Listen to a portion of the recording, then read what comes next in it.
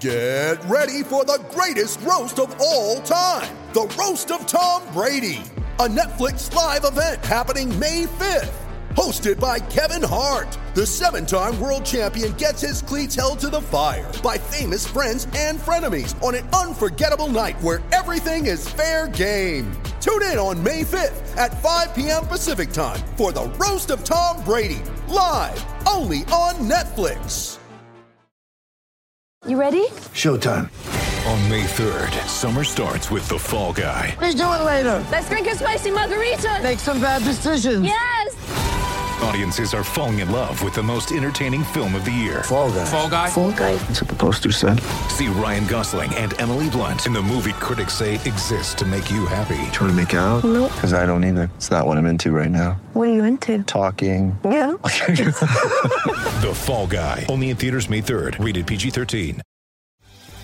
And it finally happened. Alain Vigneault, no more. Michelle Therrien, no more. Where the hell do the Flyers go from here? Let's talk about it all right now. This is the Orange and Backcheck podcast with Bill Kornfeld and Scott Weinhardt. It is episode 95, and as always, you are listening to Orange and Backcheck. Make sure you follow us, subscribe to us, and give us 5-star reviews on all of your major podcasting platforms, Twitter, Facebook, all that good stuff. And across from me, as always, Scott Weinhardt, a guy who's probably pretty happy right now after another upturn of the change of the guard here in Philadelphia for the Philadelphia Flyers. What is going on, Scott? It's like a soap opera as the Flyers turn. It just, the cycle never ends. Listen, No. I need to start off by saying this right off the bat. I knew this was coming. Okay. I'm not here to pat myself on the back. We all kind of knew it was coming. Yep. I think last night was the straw that broke the camel's back when you have 3 days off and then you lose 7-1. That is flat out embarrassing. Almost like that 9-1 loss last year. It was very close to it. I don't want to see anybody ever lose their job. Never. Honestly, it sucks that a guy had to lose his job. At the end of the day, this is the best move the organization could make. There's a lot of people on Twitter right now freaking out. A lot of people who have the wrong look at this thing. A lot of people even who have had close ties to the organization. I don't think they're looking at this correctly. This was the best move the team can make. Give Mike Yeo an opportunity to see what he can do for now, and that buys you time to see what else is out there and what direction next you want to take this team. Yeah. So in case you somehow missed it, I mean, it's pretty self-explanatory. Alain Vigneault was let go as of this morning around 10 o'clock, 10:30. Michelle Therrien, as Scott has discussed and brought up, his right-hand man, Michelle Therrien, also out. Wherever he goes, they go. And that's it. Mike Yeo, immediately before, they didn't immediately name, I mean, it was pretty obvious that was going to be it, but they didn't immediately name Mike Yeo as the guy. But he is now the interim head coach officially. It sounded like Chuck Fletcher spoke around noon, and I watched a little bit of it, but I mean, it was it just felt like lip service. We're not going to rush the process. We're going to do interviews when they come to us. We don't really have a direction. We just need to be better, all this other stuff. I think that it just makes sense that, I mean, like Michelle Therrien and Alain Vigneault were attached at the hip, Mike Yeo and Chuck Fletcher are attached at the hip. Whether that's a good or bad thing remains to be seen. Obviously, two different rosters we're talking about because they work together in Minnesota. Now they're obviously together here in Philadelphia. I think this is a really an interesting crossroads for this organization, not just roster-wise, player-wise, staff-wise, but I think just organizationally. I think we're at a breaking point for the fan base. I said in our preseason pod, this is the last season that you get a pass or whatever you want to call it for Gritty, because Gritty was kind of like the summarization of where the ownership group viewed the team. They just wanted to add a mascot. They wanted to get very corporate-y, not really brim to the grindstone, that kind of thing. So if this fails, like if Mike Yeo fails, if the next coach fails, whatever it may be, and again, I'm like you, Scott, I don't want to see anybody lose their job, but in the NHL, more often than not, they get a job somewhere. They're fine. I don't know where this organization. I guess the big point I'm trying to make is I don't see a big difference that's going to be happening over the next 2 weeks, 3 weeks, 6 months, unless Mike Yeo has somehow gotten into this team that AV hasn't, and that obviously remains to be seen. Listen, first of all, let's be real about the turnover portion of this. Let's start there. Mm-hmm. There are only a certain amount of coaches that have been in the NHL longer than 5 years. There's actually, let's see, 1, 2, 3, 5 NHL coaches who have been with their teams 5 years or longer. Everyone else has been 4 years or less. Mm-hmm. So the shelf life of NHL coaches is not very long. The longest tenured coach in the NHL is John Cooper, and he's won 2 Stanley Cups since then and been to another final with that tenure. Paul Maurice is another one. You may not realize the Winnipeg Jets. He's been there since 2014. And then Jeff Blashill, who's survived many, many coaches around the NHL, has been rebuilding the Red Wings since 2015 after Mike Babcock left. So, and after that, it's Mike Sullivan, who's also won 2 Stanley Cups with Pittsburgh. The NHL does not have a long shelf life on coaches. The thing is, though, is that people don't realize that, yes, I think there's some organizational problems here. A lot of it has to do with the fact that this team's culture died with Mr. Snyder. Plain and simple. I mean, let's be real. Like the team culture that we all grew up watching, the Flyers, Mr. Snyder would never stand for any of the stuff that's been going on. Now, granted, he would go out and make sure that if a team was underperforming, he would make a move like this, or, you know, there would be something. He wouldn't tolerate the losing that they have going on, but he also wouldn't tolerate the ridiculous, mediocrity that's been pronounced for the past decade. I will say this, though.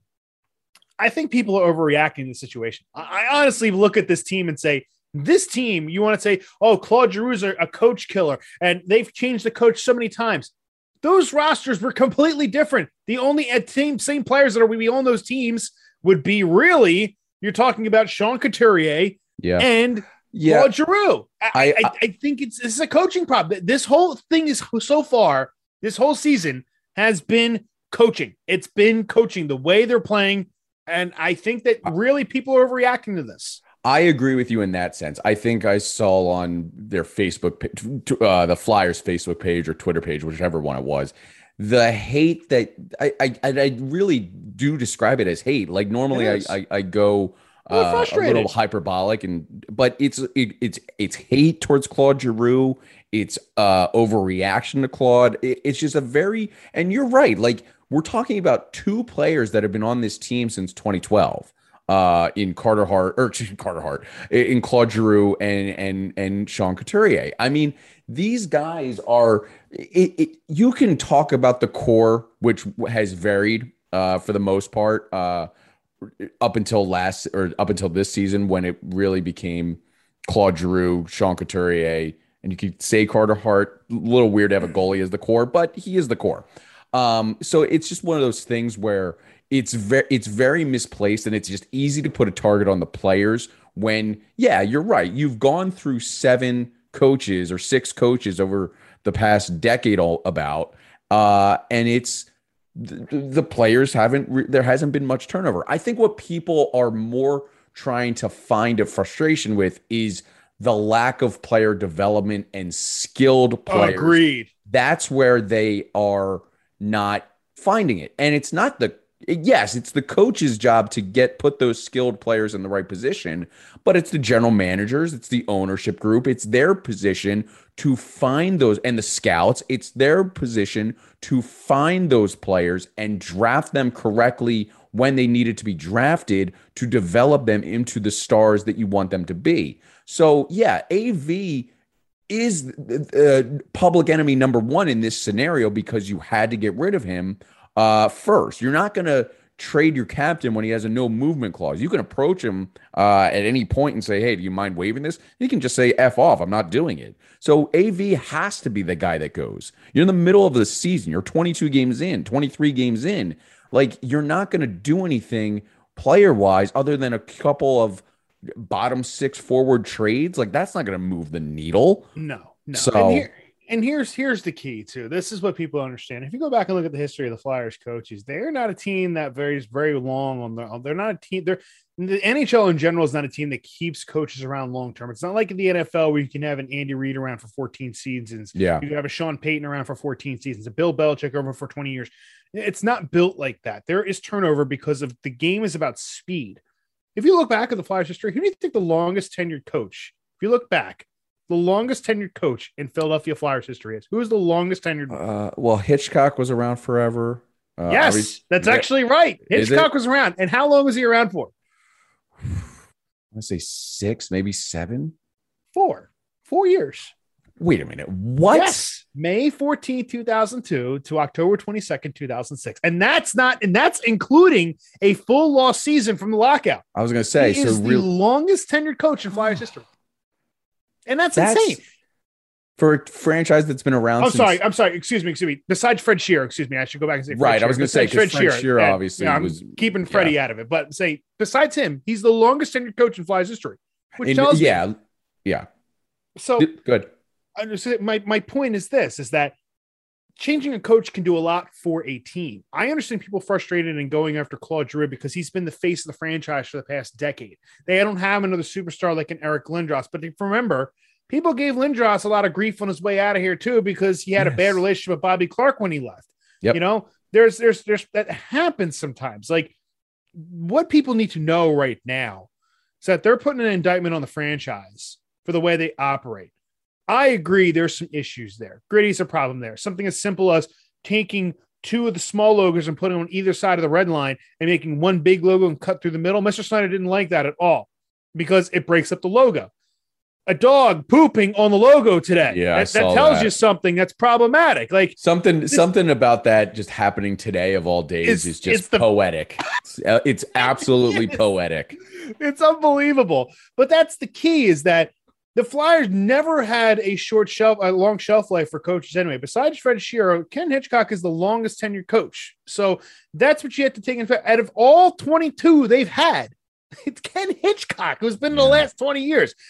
But going back to my point, this is going to be a positive for the team because it's really something where, from looking at it from my perspective, you can tell when a coach is not getting the most out of the group. People want to say, go on a full rebuild. We need to trade Claude Giroux and get assets and rebuild from the ground up. No, you don't. The talent is there. I'm telling you, this team is very similar to the mid 2010 Eagles teams where they had flashes of talent and flashes where they did things really well. They just never really put it together until that 2017 season and one and they're really good. So it might be the same thing for this team. So because you're bringing that up now, and I was going to address this question in a little bit later, but I'll just do it now because you're comparing them to the Eagles of 2010s. One former coach, Craig Berube, took over a St. Louis Blues team in the middle of a season in 2017, 2016, 2017. And they were in similar 2019. In a very crappy position. I think they were dead last, if not almost dead last, in the NHL. They turned it around this time too. Like if I remember correctly, Craig Berube was named head coach, interim head coach in January. Interim head coach in January of 2019, and they were dead last in the league at the time. They turn it around and they win the Stanley Cup. Mm-hmm. Now, I think we both agree we didn't have Stanley Cup expectations for this team going into this season, even with the roster moves. We did have high expectations. If I remember correctly, we both said Eastern Conference Finals or bust. Not bust, but contenders. Let's assume that Mike Yeo is still the guy come January, February, March through the rest of the season. Is that anywhere plausible that they can make a run at just say the second or third rounds, which 100%. I guess would be, yeah. He's done it. He's done it with teams before. And let's go back into Flyers history and let's have a little bit of a history lesson, shall we? One example is just last year, Guillaume Ducharme with Montreal. They canned their coach in the middle of the season, and then next thing you know, Ducharme comes in and carries them to a cup final. Now they didn't win. They carried them there. Still, the first yeah. Canadian team to make the playoffs in who knows how long, if it makes first to make the finals, and again, a long, long time. So, I mean, that carries weight, especially for the Montreal Canadian fan group. Right, fan base. Exactly. And there's another thing, too. Go back a decade ago, Peter Laviolette, around the irony is about the same time of year, same time of calendar year that John Stevens was fired. Pretty much, I'm looking at my time hop. It's pretty much the same day. Yeah, I mean, honestly, like the Flyers carries him to a fire in 2010. Yeah, I mean, honestly, the Flyers kind of do this around the same time every year. I mean, you saw this with Dave Haxtell back in 2018, 2019. I mean, that was a bit different. That was but I'm talking about just the time for. I'm talking about just the time frame. I'm not talking about the fact that he walked up to Fletcher and was like, "Hey, can you guarantee my job for the next season?" And he goes, "No, I cannot. Like, what are you talking about?" Right. And obviously, that's when everything broke down, and that was it. But yeah, like it just seems to be the pattern of the Flyers, which is a good or bad thing, however you want to view it. But pattern of the league, really. That's true. It's not just the Flyers, the pattern of the league, because Vancouver just fired their coach and their GM, and they brought in Bruce Boudreau. Montreal just fired their GM, Marc Bergevin, even though he was under his contract was up at the end of the year anyway. But even going back, this is something that's happened before plenty of times. Like let's go back. Even a couple of years ago, okay, Mike Sullivan, the current coach of the Penguins, he was brought in midseason, and then they won the Stanley Cup. They went back-to-back Stanley Cups. And then 5 years before that, Michel Therrien takes a team to the Stanley Cup final, gets canned the following season. Mike Yo's on the bench next to Dan Biles when the Penguins won the Stanley Cup. So, like, this has happened plenty of times before. Back in 2000, yeah, Larry Robinson and Robbie Ftorek gets fired in 2000 against with the Devils. Larry Robinson comes in, and guess what they do? They win the Stanley Cup, the Devils, again, and they beat the Flyers in the conference final. So this has happened plenty of times in the past where a team is right on the verge and they're just not getting it done. And that change up front where a coach comes in, it's a fresh set of eyes, a fresh look, a different perspective, and most importantly for this team, a different style of play. Yeah. Because for everything you look at, this is all systematic. Mike Yeo could come in here, and you heard what he said earlier today. If you were listening to the press conference, he said that, I like to play with the puck. I like to attack the puck. And if we don't have the puck, we want to get it back as soon as possible and go attack them. Like, to me, that tells me he's going to have an aggressive forecheck, and it's going to be telling these guys to get dirty in the corner. It might take some time for them to get used to that, because they're not going to play X's and O's right off the bat. Like with a game today and this week, they're not going to have time to transition their system, but they're eventually going to. And if he's going to be aggressive like that, his team is going to be much better, because instead of dropping and preventing goals from going in and being passive on their forecheck, they're going to be more aggressive on their forecheck, more aggressive about attacking the puck. They're going to be a little more wide open play, which means they're going to suffer defensively for it, but it's going to pick up their offense, which has been the biggest problem for the last 2 months. I wonder if, the more you and we've talked by phone, whatever, and obviously right now on the pod, like, was it a risk that the roster change that Chuck Fletcher made, and obviously I'm sure AV was a part of that conversation. If he's not, then there's a bigger issue at hand. I'm going to guess that he was, to bring in the Ryan Ellis, who's obviously hurt, Cam Atkinson, Ristolainen. Like, was there a part of, I wonder if there was a part of Chuck Fletcher that said, I'm not sure that AV has the demeanor or the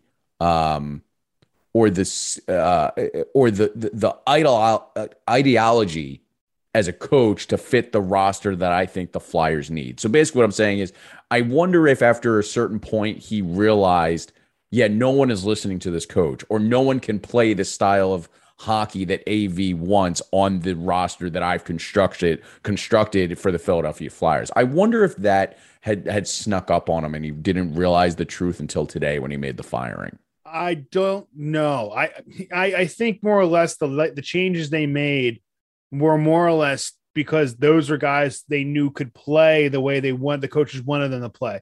The problem is execution. I think more or less is that an experienced guy like Vigneault, and people in the press are, saying, oh, he's such a good guy, and I don't know why the Flyers are doing it. You can be a real nice guy in the media. Ken Hitchcock was a nice guy in the media, and he eventually lost the team. That doesn't mean anything. It doesn't mean anything. Especially a fan base. Yeah, and he lost the team. Like, eventually at the end of the day, yes, they believe in the message, but he lost the team because when you watch the Flyers, the way they play hockey, they're thinking too much. They're not doing enough of just playing the game. They're thinking. They're trying to figure out where they're supposed to be and back and forth. And a lot of it gets lost in transition. They're getting pinned down. They're getting no support. A lot of the stuff is systematic. When you get into those X's and O's, it'll work itself out. And I think with Fletcher, I don't think – look, you don't make the changes that you did this season if you didn't think you were confident in the coach doing it. You made the changes because you put guys there who think they could execute the coach's system the best. I think what it came down to is that not the mixture of players that have here. They have a talented roster. Like, they should not be playing this poorly. It's underperforming. And I don't think it's the coach getting the right message across. Now, I read a report not too long ago talking about AV trying to coach Pavel Buchnevich, who was a Ranger for a while now, is with the Blues. Right. Basically, he wouldn't work on the skill part. He would just say, go in there and get the puck. Go in there, you got to dig hard. He wouldn't work on the skill part of their game.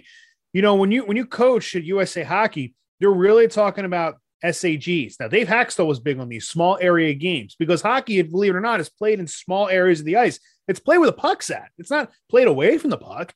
You play at the puck. So you're in a very small area of ice where you have to do it. My view on it is that they were probably working on team drills so much and not enough of those individual skills where some of those things get lost if you don't continue to work on them. So probably a different approach, even like that, can make a major difference to a team, because if you are missing out on an individual skill, you're a split second behind another player who has been working on that. And that means you're out of position. You're getting deked out. A shot's getting on net that shouldn't. It's in the back of your net. And boom, there you go. A coach is out of a job. So take that into consideration, that there's a lot more to this than just the way they're playing in games. There's probably off-ice habits, that the key word they keep coming back to is habits, that they're not breaking because they're probably not paying close enough attention to those skills that they need to continue developing even at the pro level. Yeah, and I think it's also just, I think after a while, like, namely, obviously, recency bias with this 8-game losing streak, but let's go back to the 2020-2021 season. I mean, this team just seemed to not buy into his system, AV system, talking about. Like, it almost was like I'm just talking to a wall. I'm listening to deaf ears. Like, there's no one that is going in what the system that I wanted. I mean, we talked about dump and chase method for how they did the power play, how they got into the zone. It felt like they were only doing half of that. They were dumping it in, and they were either doing a line change, or they just kind of were lackadaisical and getting into the zone. It seemed like as if they were skating in molasses. It was a very, very odd scenario that it just seemed like the writing on the wall for what AV had done to this team was there since last season. And I don't think we wanted to accept it. Like, it just seemed like, if you really look, like nothing had changed. Yeah, they got off to a nice start this season, and that was nice. Like, we thought we finally had something here. But then we talked about the rough week ahead where they faced some of the best talent in the NHL, starting with Pittsburgh that week, if I'm not mistaken. It was about 3 weeks ago. And it reared its head again of what this team was. The only difference was you had elite goaltending keeping you somewhat in these games that you probably could have won if you had a consistent offense, and you didn't. I would even go back with your point farther, and I'd say that the bubble. I'd say I really started to see a difference in this team in the bubble. Like, they come out strong and win those 3 exhibition games, and they struggle to beat Montreal. Like, and I think a lot of teams figure out how to beat a V system then, because listen, they were outplayed in 5 of those 7 games against the Islanders. They were outplayed in 5 of those games, especially. And I think game 7 was really the icing on the cake where, yes, it was a tough series, but when you get blown out 3-0 in a game 7 and look like you don't even show up, when you're playing against the Trap and you're not adjusting to that, I think that was the beginning of the end for, without us even realizing. The more I think back, the more I believe it's that series, that game 7 where they almost survived. Like, they were going to get blown up by Tampa no matter what in the next round. Even if they won that series, nobody was going to beat Tampa that year. But still, the fact that they didn't show up in a game 7, the Islanders manhandled them in a series that they had fought and clawed for, and then it carried over in the next season. And then it carried over to start with, hey, we're starting out great and hot, and all of a sudden we stopped scoring goals and realized, oh, shit, we had the same problems we did before because our scoring was just masking it. So I think it was a longer-term thing than that. I think that Fletcher and the Flyers gave Vigneault and Therrien every opportunity to fix it, and they just couldn't. Like, sometimes it just doesn't work. Like, at the end of the day, like, you can have a good person, you can have a good guy, you can have a good coach, but sometimes it just doesn't click with your group. That's not exactly an indictment on the organization. The organization drafts the best players they can, but you need to find a coach that can gel them together in that sense. And I think that that's where they're at now, is that, a lot of this is on Ron Hextall. Let's not put that aside too. A lot of this team was built by Ron Hextall. So a lot of these guys are his draft choices. So they're not exactly, you can't fault Fletcher for trying to make a team instantly better by adding pieces that were available in the market.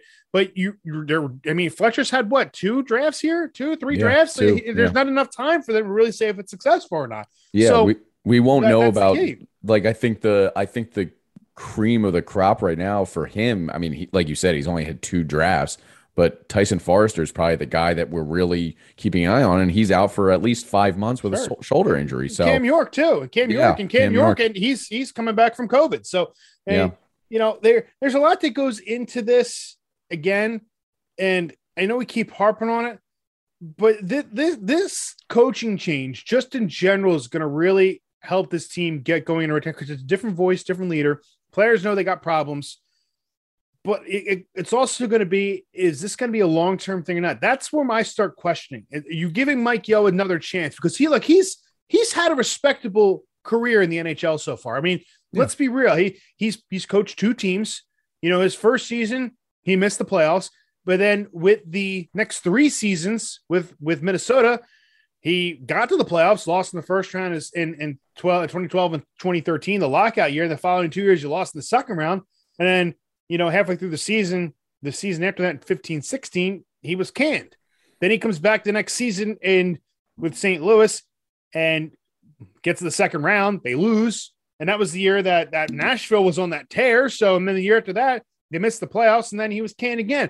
So this might be an opportunity for Mike Yeo to really come here, not like a Scott Gordon type situation with the Hackstall thing, but them to come in here and say, hey, we might have our guy here. Let's see what he can do before we go out and get somebody else. I'm on the Rick Tocchet train. I know a lot of people are saying about his analytics and stuff, but you're also coaching Arizona. I'm on the Rick Tocchet train, but I also think it's fair to give Mike Yeo an opportunity to see what he can do with this team, because it technically is a little bit different voice, because him and Fletcher go back a ways, and it could be different enough where it could work. I am curious. So let's talk about the future here. I mean, short term, it's going to be Mike Yeo at least through the new year, I would imagine, if not longer. I mean, honestly, you hope that he gets at least the full season, unless something absolutely drastic happens. What does Mike Yeo get out of this team? I think the biggest thing that he could probably improve right away is not just the top 6, but the bottom 6, because the bottom 6 has been, and Fletcher has said this too, their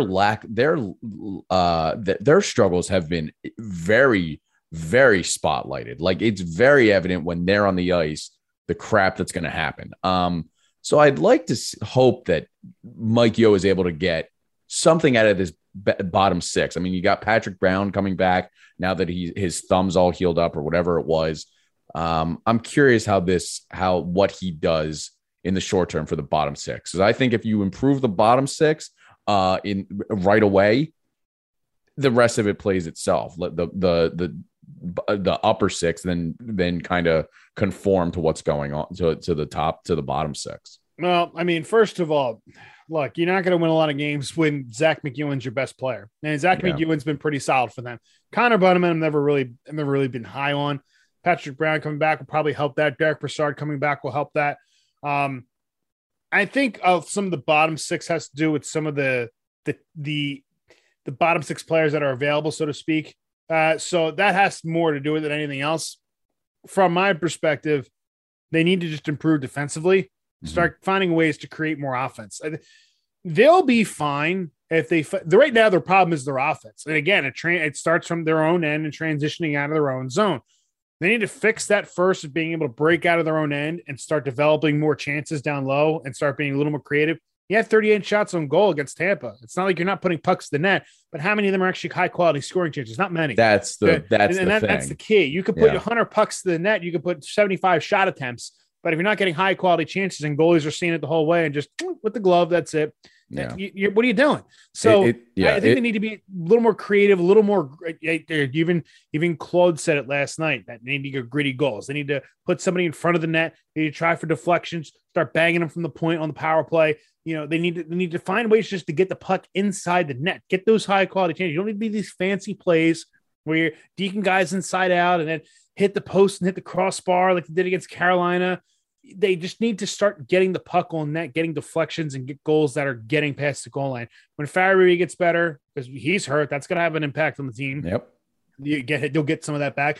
JVR, look, I know JVR had a great season last year. He hasn't done anything so far this season. Start parking him in front of the net. Start getting those dirty goals. Stop having him do anything where he's playing high in the slot. Get him in front of the goddamn net. He's huge. Yeah. And then that's Giroux setting things up. Like, sorry, go ahead. Sorry. No, I think because JVR is one of those bottom six guys. He's playing on a third line minutes now. You can bump him up to the second line if you absolutely have to. But in today's NHL with where he is in his career, he's a bottom six guy. And that's not a bad thing. That's not an indictment on him, because he can do some damage. Like, he should be consistently getting you on a good year 20 to 25 goals, on an average year 10 to 15 goals. Right. Like, I think he can still put up those numbers, and then whatever on assists, like secondary assists, primary assists, doesn't matter. Like, he can get you consistently that many goals, especially on the third line, and he's just not doing it. And it's just how the system has been going for the last couple of seasons. They're not using them right. They're not putting the players the best position to succeed. That's why all along this has been coaching. It's not like, oh, Mike Yo's coach, they're gonna turn it around. They're gonna win the next game. I don't see that happening. And it's simply because you need time to implement the X's and O's and start working on those habits they keep talking about that are creeping their head up again. When I hear the word habits coming out of a GM's mouth and a coach's mouth or something they didn't address, that tells me not working on the details of the game enough, and that'll kill you. So I think that's what they really need to focus on after they get to the stretch. Right now, they just got to find a way to win a game, because I'm not going to be surprised with this upcoming schedule this week if we're already talking double digits in losses and for streaks. That's actually, you led me right into that next question. Obviously, we're recording in the middle of the Colorado game in light of the firing AV. We don't normally do this, but like, they're on an 8-game losing streak. Like, if this reaches, as you said, double digits, 10, 11, 12 games, let's just go with the absolute worst of the worst, 12 games.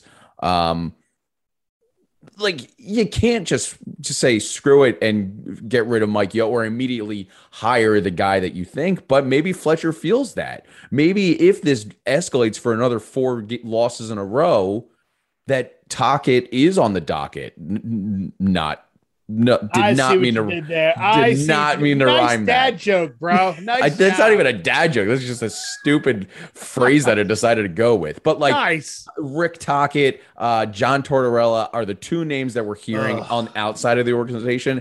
I'm starting to come around to Tortorella, but I'm not. But I think there's legitimate concerns with Tocchet as well. You approach the analytics. You read up on his 1 season or 2 seasons, whatever it was in Arizona, Phoenix. Obviously, that has a small asterisk because of how bad the team is and how they're constructed. But I think there's some gravity to it, because Tocchet's the head coach. Like, can you only yes, you can only deal with so many play with the hands that you're dealt. But how this Flyers team is constructed, I think Tortorella gets more out of this team potentially than what a Tocchet could. I think Tocchet's going to be what it being the guy. It's a different voice. Tortorella's a different voice. Like, that's Here's the problem with Tortorella. One of the problems with they were coming down the rumors that were coming down the pike with AV was that AV was a hard coach to play for. He was very demanding.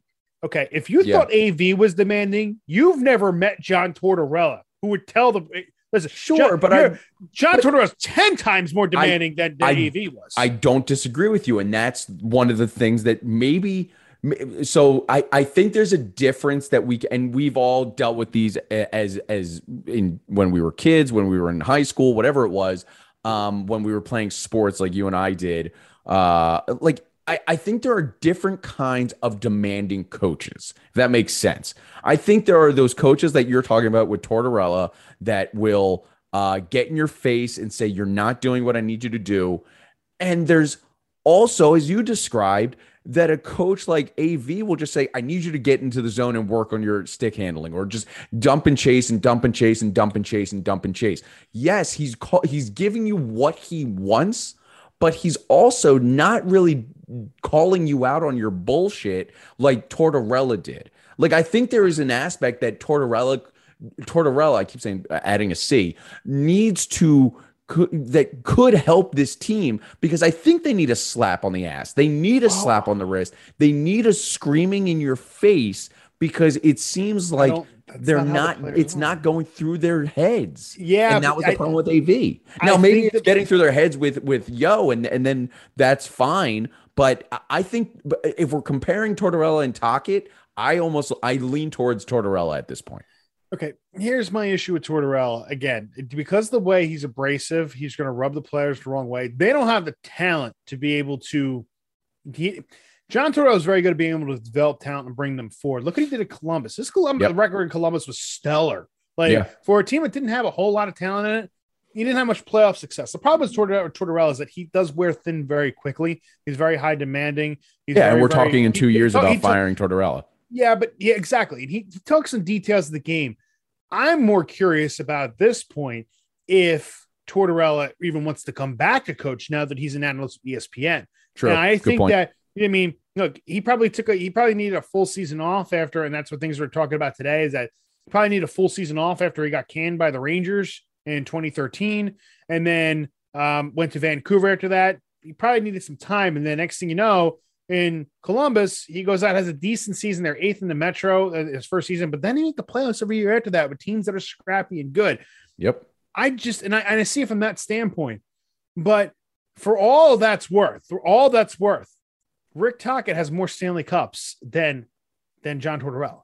And look, Rick Tocchet has 2 Stanley Cups. Tortorella couldn't win with the King. Yeah, I mean, he won with the Lightning in 2004. Yeah. I just don't see how Tortorella would be a good fit for this club, who I just don't see a good fit here for how they would rub him the wrong way. Like, I just don't think he's going to mesh well with the players. I just don't see it happening. I see Tocchet being more of a players coach. I think they need more of a players coach. It's going to be more developing those relationships with players and working on those little things. Sure, but he's also an analytic guy. Like, does that bode well for players to coach's relationship? Again, you can only look at his few seasons with Arizona in such a way because of how poorly constructed that roster is. But I imagine when a coach or a GM, whoever it is, in this scenario, we're obviously talking about Tocchet and a coach, like, I don't know how players, like, look how you and I react when we start talking about analytics. Imagine being a player and all of a sudden the coach and the GM are coming up to you and going, your Corsi rating is a -7. And I don't know if it happens like that. I know what you're saying. Yeah. I don't know if that's going to be overly the case. I'm saying his metrics, if you look at that overall, were pretty poor, but he didn't have a great roster in Arizona. So it's not like it's on him totally. So, I mean, look, in 1920, he took a pretty not awful Coyotes squad and got him to the playoffs against Colorado. I mean, you're dealing not dealing with a whole lot of talent. I think this team is a lot more talented than people give him credit for. There's a lot of talent there. You can't tell me, you look at this roster on paper, you can't tell me Sean Couturier doesn't have a lot of talent. Now you have Claude Giroux, you have Cam Atkinson, you have Travis Konecny, you got Morgan Frost, you got your defense is pretty, you got Ivan Provorov. Now I'm going to get Ryan Ellis when he comes back healthy. Travis Sanheim has had a pretty decent year. Rasmus Ristolainen, when he's not, having to worry about a 2-on-1 down low because people can't swing back into the play and then people are blaming him for that. When he's not playing top line minutes, he's playing pretty well. Justin Braun's been one of the best defensemen this year, which is problematic in its own right, but that's a credit to him because he's playing well. And then Nate Seeler, as needed, will hop into the lineup and play well for them. So I'm not going to sit here and say that they don't have talent. They have a lot of talent. They have Kevin Hayes, another guy. Look at back Derek Brassard. He's still got stuff left in the tank. He's been an important player for this team this year so far. There's talent here. They just need someone to pull it all together. I don't think Tortorella is the right guy for that, for this city. I mean, look, here's what's going to wind up happening too with the way the Philly media is. As soon as they find out that someone makes a back, look, with all due respect, can you imagine someone making a comment, asking him Tortorella a silly question, and Tortorella just completely throwing it back in his face, giving him shit for it? And next thing you know, that reporter's writing an article about, oh, John Tortorella, he's been really abrasive with the players, blah, blah, blah. How's this going to work in Philly? That's the narrative that's going to wind up happening. No disrespect. Yeah, but abrasiveness is writers, but it's what happens. I feel like abrasiveness is exactly what this team needs in some aspect. Like I don't think so. I think they're soft. I think they need to be not coddled, but they need a different tone. If you have a coach that's been a hard ass right now, I get it. But if we're talking about a team, a roster that is all of a sudden we're talking about how they're soft and not able to take criticism, that like the way that it is given to them, like Tortorella does, then that's on Fletcher for putting together a soft organization. Like, it's on Claude for leading a team that's very soft. It's on Couturier for being on a roster, since it falls on those three guys. Like, Carter Hart can deal. Like, look at I can only imagine what the conversation was with Carter Hart that got him right. Whether it was hard or soft conversations, like, it's just one of those things. I don't know. Here's my, I don't disagree with that all, because at the end of the day, let's start this by, first of all, I don't care if you make millions and millions of dollars. At the end of the day, they're people. Okay. People need to be treated the right way. This isn't the 1980s. We have Glenn Sather screaming down your neck and you can say bad things and get away with it. We're in 2020 here. Okay. This isn't a time in the NHL anymore where you have kickers and screamers and coaches who are going to, be so ridiculously hard on you. Like a guy like John Tortorella, who Michael Delzato made a bad play one day, and he's told him to get down to the other end of the bench, get down there, and he started screaming, I'm on the bench to get down to the other end because he didn't want him there. You don't need that. You don't need picking on players like that. They're not going to respond to that. It's just going to piss them off even more. You need someone here who's go back to, the Eagles coined phrase, emotional intelligence. You need a guy who's going to be able to develop these relationships with players and build that trusting relationship, but they got to have one-on-one coaching with them and figure out a solution to make these players better.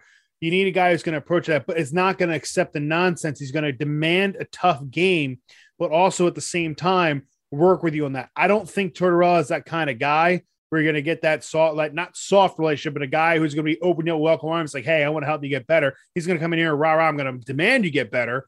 And this would have, look what he said about Connor McDavid a few weeks ago, that right out. And I say like, well, Connor needs to shut up and just play hockey, like that sort of thing. Like, and Connor McDavid comes, I guess, to just shut up about it. That's not even his coach he's playing. He's targeting the best player in the league and telling him to shut up. And Connor McDavid's like, I guess I should shut up about it. Like, yeah, that's the kind of stuff I'm talking about. Is that doesn't play well together in today's game, and I think that's one of the reasons why. But I also moved on from Columbus. To that point, I think it's a little bit different when, yes, he's a former coach, but right now he's in the media. He works for ESPN and he's paid to make not abrasive comments, although he's an abrasive person, but controversial comments if you're John Tortorella. So for him, I think it falls on a player's ear differently if it's a coach being abrasive with him or critical of him to his face compared to Tortorella, who's right now in the media criticizing the best player in hockey. That's okay. I think that's a little bit different. Not a lot, but a little bit. I get what you're saying, but you're not seeing my point. It's the reaction out of it. Look at the reaction that got out of Connor. Yes, McDavid. But I'm saying that the reaction I think would be different if John Tortorella was the head coach of the Edmonton Oilers. I think it would be worse because maybe, but I also don't think it's a public thing. Like what we like, the fact. What we don't, ignorance is bliss, right? Like what we don't know is a good thing for the most part in sports. Like that, if we don't hear about it, then we can't complain about it. So if we're hearing in this hypothetical where John Tortorella is the head coach of the Edmonton Oilers and he says what he said about Connor McDavid that he said on ESPN as the head coach, you don't hear Connor McDavid saying something to the media about, I guess I should shut up now. He may say it to him back to his face after a certain point or whatever it may be, but he's not going to do it in public. And that's the difference. Okay. And I agree with you. But that's not the core still. It's not the core of my point. The point is he's still got real estate space in Connor McDavid's head in a negative way. Yeah. Like that has effects. Like, Connor McDavid is thinking about that as he's playing, as he's chirping because he didn't get a call because somebody slashed him. He's going back to, I guess I should just shut up about it. Like he knows. Yeah. That's not a great way. I get it from his perspective. I'm not going to disagree with John Tortorella. He's right. Just shut up and play hockey. But at the same time, from Connor McDavid's perspective, him getting affected, that would be basically the same as his coach not backing him up, which is problematic in its own right. So just on one example alone, I don't think you need that. I think you have a guy like a Rick Tocchet who handled that in a much different approach. Like, he's going to demand you play a hard game. He's going to demand you have an identity, but it's not like he's going to throw you to the side and not work with you and give you crap all the time. That's the type of approach you have. Plus, he's got plenty of experience working with guys like Sidney Crosby, Evgeny Malkin, or Jake Gensel, like guys who've won Stanley Cups. With Matt Murray, when he was one of the best goaltenders in the league, where they won cups in 2016 and 2017 with Pittsburgh. That's the kind of guy I want coaching this team, is a guy who's able to take teams that, yes, they have two big stars, but at the same time, there's not a great bunch of talent around there after that. And they have enough pieces in place where you can build the rest of the team around the couple guys and send them forward. That's my belief of that. I think why Tocchet be a better choice is just, you have the connection with the Flyers already. He knows what to expect out of this. So going in here, he's going to know how to handle it the right way. And also, let's be real, having a guy who's a former Flyer behind the bench right now, like a guy like that, like Rick Tocchet. I mean, I think yes, some fans are going to go against it. Yeah, but for the general, it's gonna sell tickets, man. At the end of the day, it's gonna sell tickets. I mean, I have the game on in the background right now. These seem to be selling tickets fine. They're one of the most sold out arenas in the NHL right now. Like, despite all the crap that we've been talking about the last 3.5 weeks. 05-06 was the same way. I'm sorry, 06-07. It was still sold out every night. But it even exacerbates that, because it gives them something to hope and look forward to. Maybe, but I like, we talked about when even before you and I started this podcast, just as two friends, like, we talked about how the hiring of Ron Hextall, yes, it fell back into the pattern of hiring former Flyers and re-signing former Flyers back into the organization for something that became a stigma with his organization, but it felt a little bit different because he was coming over from the Los Angeles Kings at the time. And then when that failed, you just kind of shifted completely. Like, we got to get away from the former Flyer crap. You got to get away. You got to go outside. You got to go somewhere else. And that's why Chuck Fletcher was such a nice, welcoming sight, despite his lackluster in Minnesota. Like, he kind of was hamstrung, as we've talked about, with the Parise signings and all that. But still, like, it was a nice, welcoming sight when Chuck Fletcher came in through those doors, because it wasn't a former Flyer. I think if you look at Tocchet, you're falling again back into your pattern. Now, it's a little bit different because it's not Bobby Clark hiring him. It's not Paul Holmgren hiring them. It's Chuck Fletcher hiring them, which again is outside the organization, or outside the former Flyers organization. And let's be real with this, is that Rick Tocchet played here. He played a couple of years before the end of his career, played the starter's career here. He played under Mike Keenan. He never coached here. So, like, it's not like it's a retread. It's a guy literally who's learned all of his coaching experience, who's won 2 Stanley Cups with your state rival. Yeah. Like, that's definitely outside the organization, if you ask me. It's just, he's a former player, which is a good connection there, who's just inducted in the Flyers Hall of Fame. And you know what he knows what to expect out of this franchise. And I think that's what the breath of fresh air is getting back to, is that, yes, the Flyers have going outside with Dave Hextall, with Alain Vigneault, with Chuck Fletcher, but they've gotten away from their identity as an organization. Even Claude said so. We don't have an identity right now at his press conference today. And I think getting a guy like Tocchet, who was around with Mike Keenan and went to Stanley Cup Finals and knew Mr. Snyder and knows what the type of culture that they expect here, it's a good way to start bringing that back a little bit. Yeah. So, yes, I believe that a lot of the culture passed away with Mr. Snyder and has changed since then for this team, and it's gone for the negative. And a lot of things to happen today with Mr. Snyder would never put up with, which is why I didn't have a mascot for years, because they had an identity on the ice. You have to find a way to get that identity back on the ice, because at the end of the day, that's what's selling the tickets. Grady's not going to sell tickets. The new arena, the upgrades are not going to sell tickets. It's the on-ice product.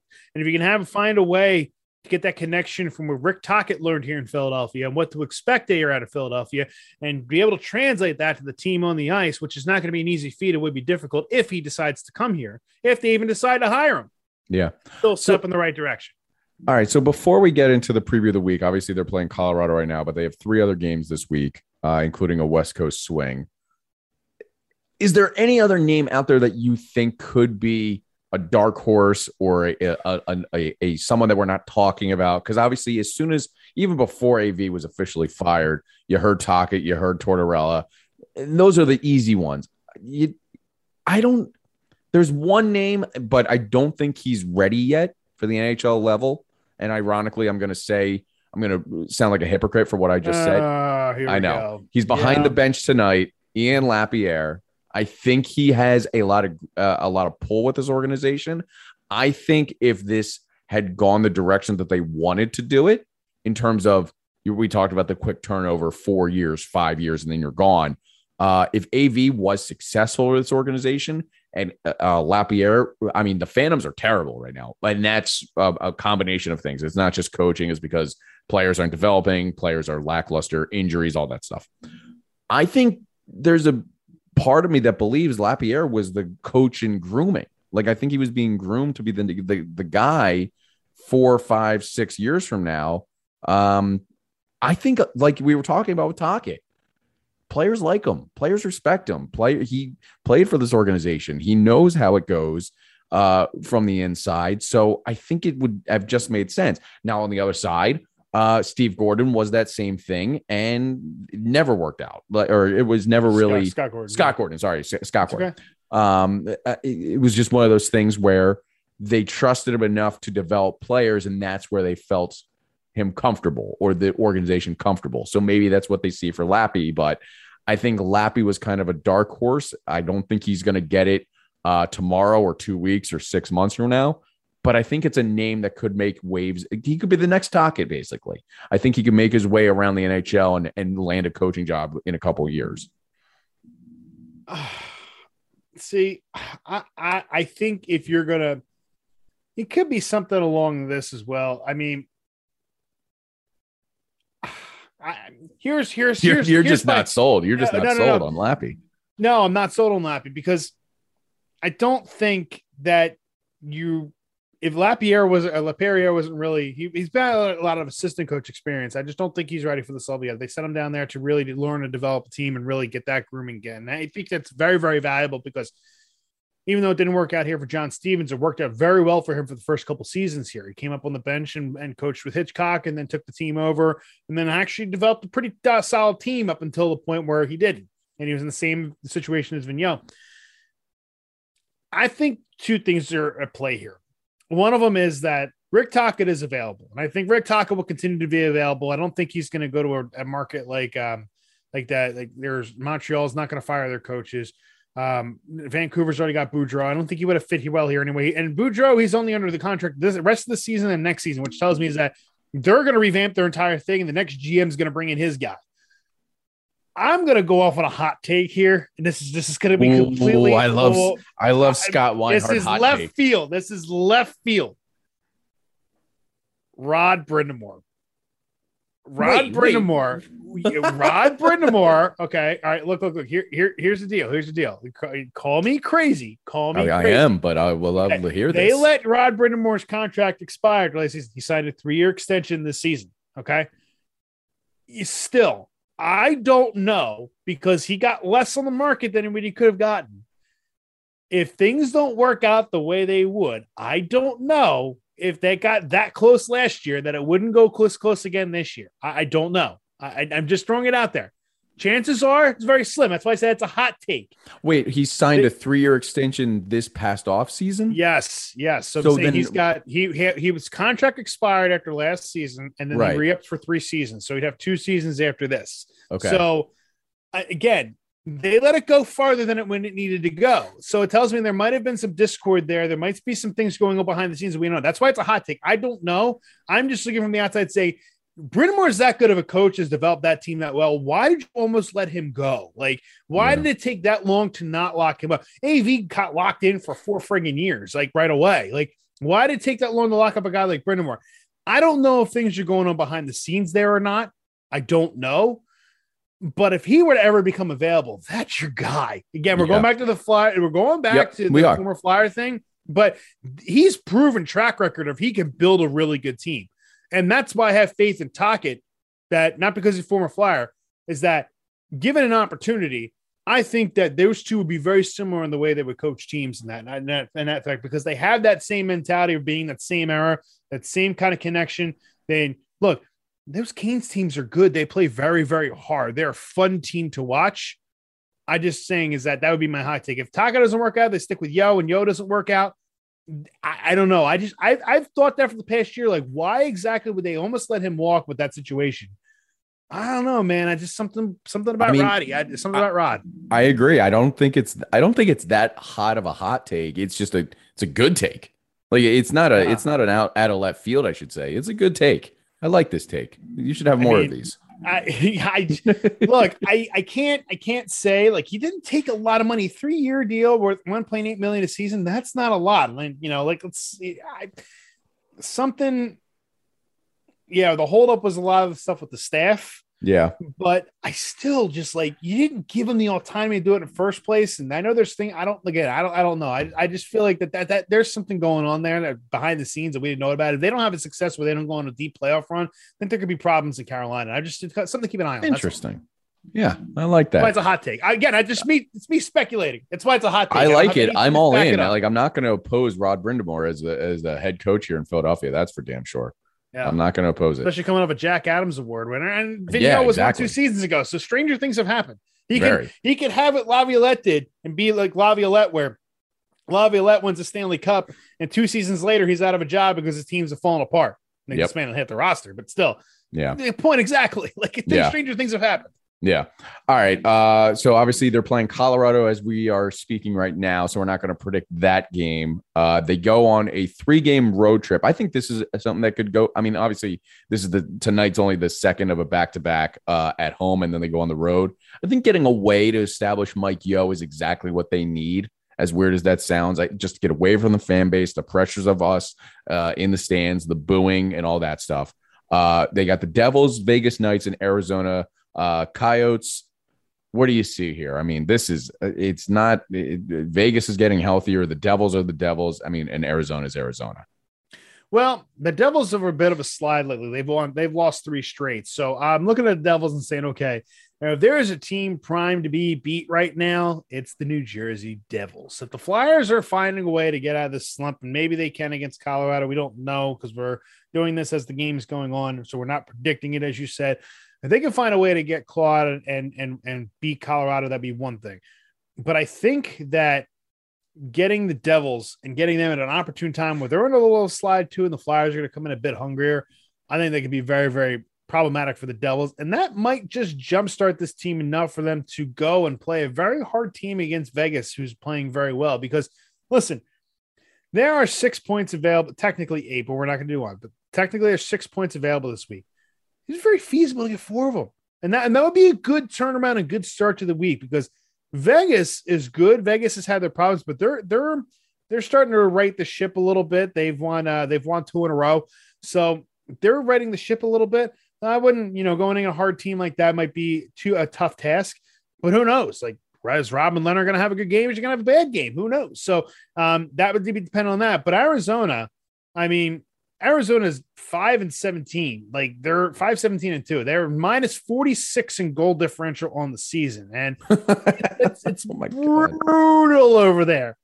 If you lose to Arizona, then just pack it up and go home. Like, don't even play hockey again for a couple days. So, like, for a couple days, just say, like, obviously you're not gonna throw it away forever, but I think with Arizona, there's a good chance this team could come out of this slide, and with 8 points available this week, depending on what happens with Colorado, you could get 6 out of 8 points after losing 8 in a row, and with a coaching change, that's really going to trend you in the right direction. It's a really good jumpstart here. So I'm going to say 6 points available. Ooh. They should bag 3 of them at least. I'm okay with 3, 3 to 4, but I think the streak ends this week, probably against the Devils. Might drop one against Vegas. There's no reason at all. The worst case, if you get to 10 or 11 games, you have Arizona, which if you don't beat Arizona, and just hang them up. Just hang them up for however long you need to hang them up for. 2 days, because then you play the Devils on that following Tuesday. Yeah.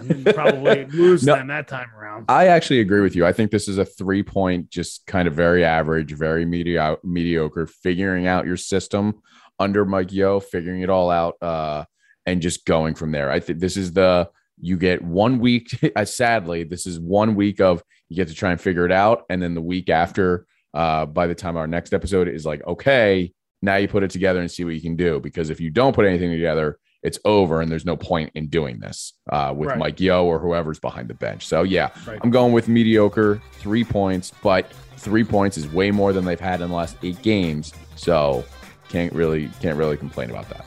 Right. Agreed. 100% agree with you. All right. That is going to do it for this episode 95. Dude, we're 5 episodes away from the century mark of Orange and Backcheck. Thank you so much for being here and being along with us on this ride. Make sure you are following us. The Twitter accounts and all that good stuff is in the description below. Twitter, Facebook, Instagram, YouTube, all of it. TikTok, all of that crap. You can find us there. Make sure you are giving us 5-star reviews, liking us, subscribing to us, and we will talk to you next week. Mike Yeo! You just had to throw in that dad joke.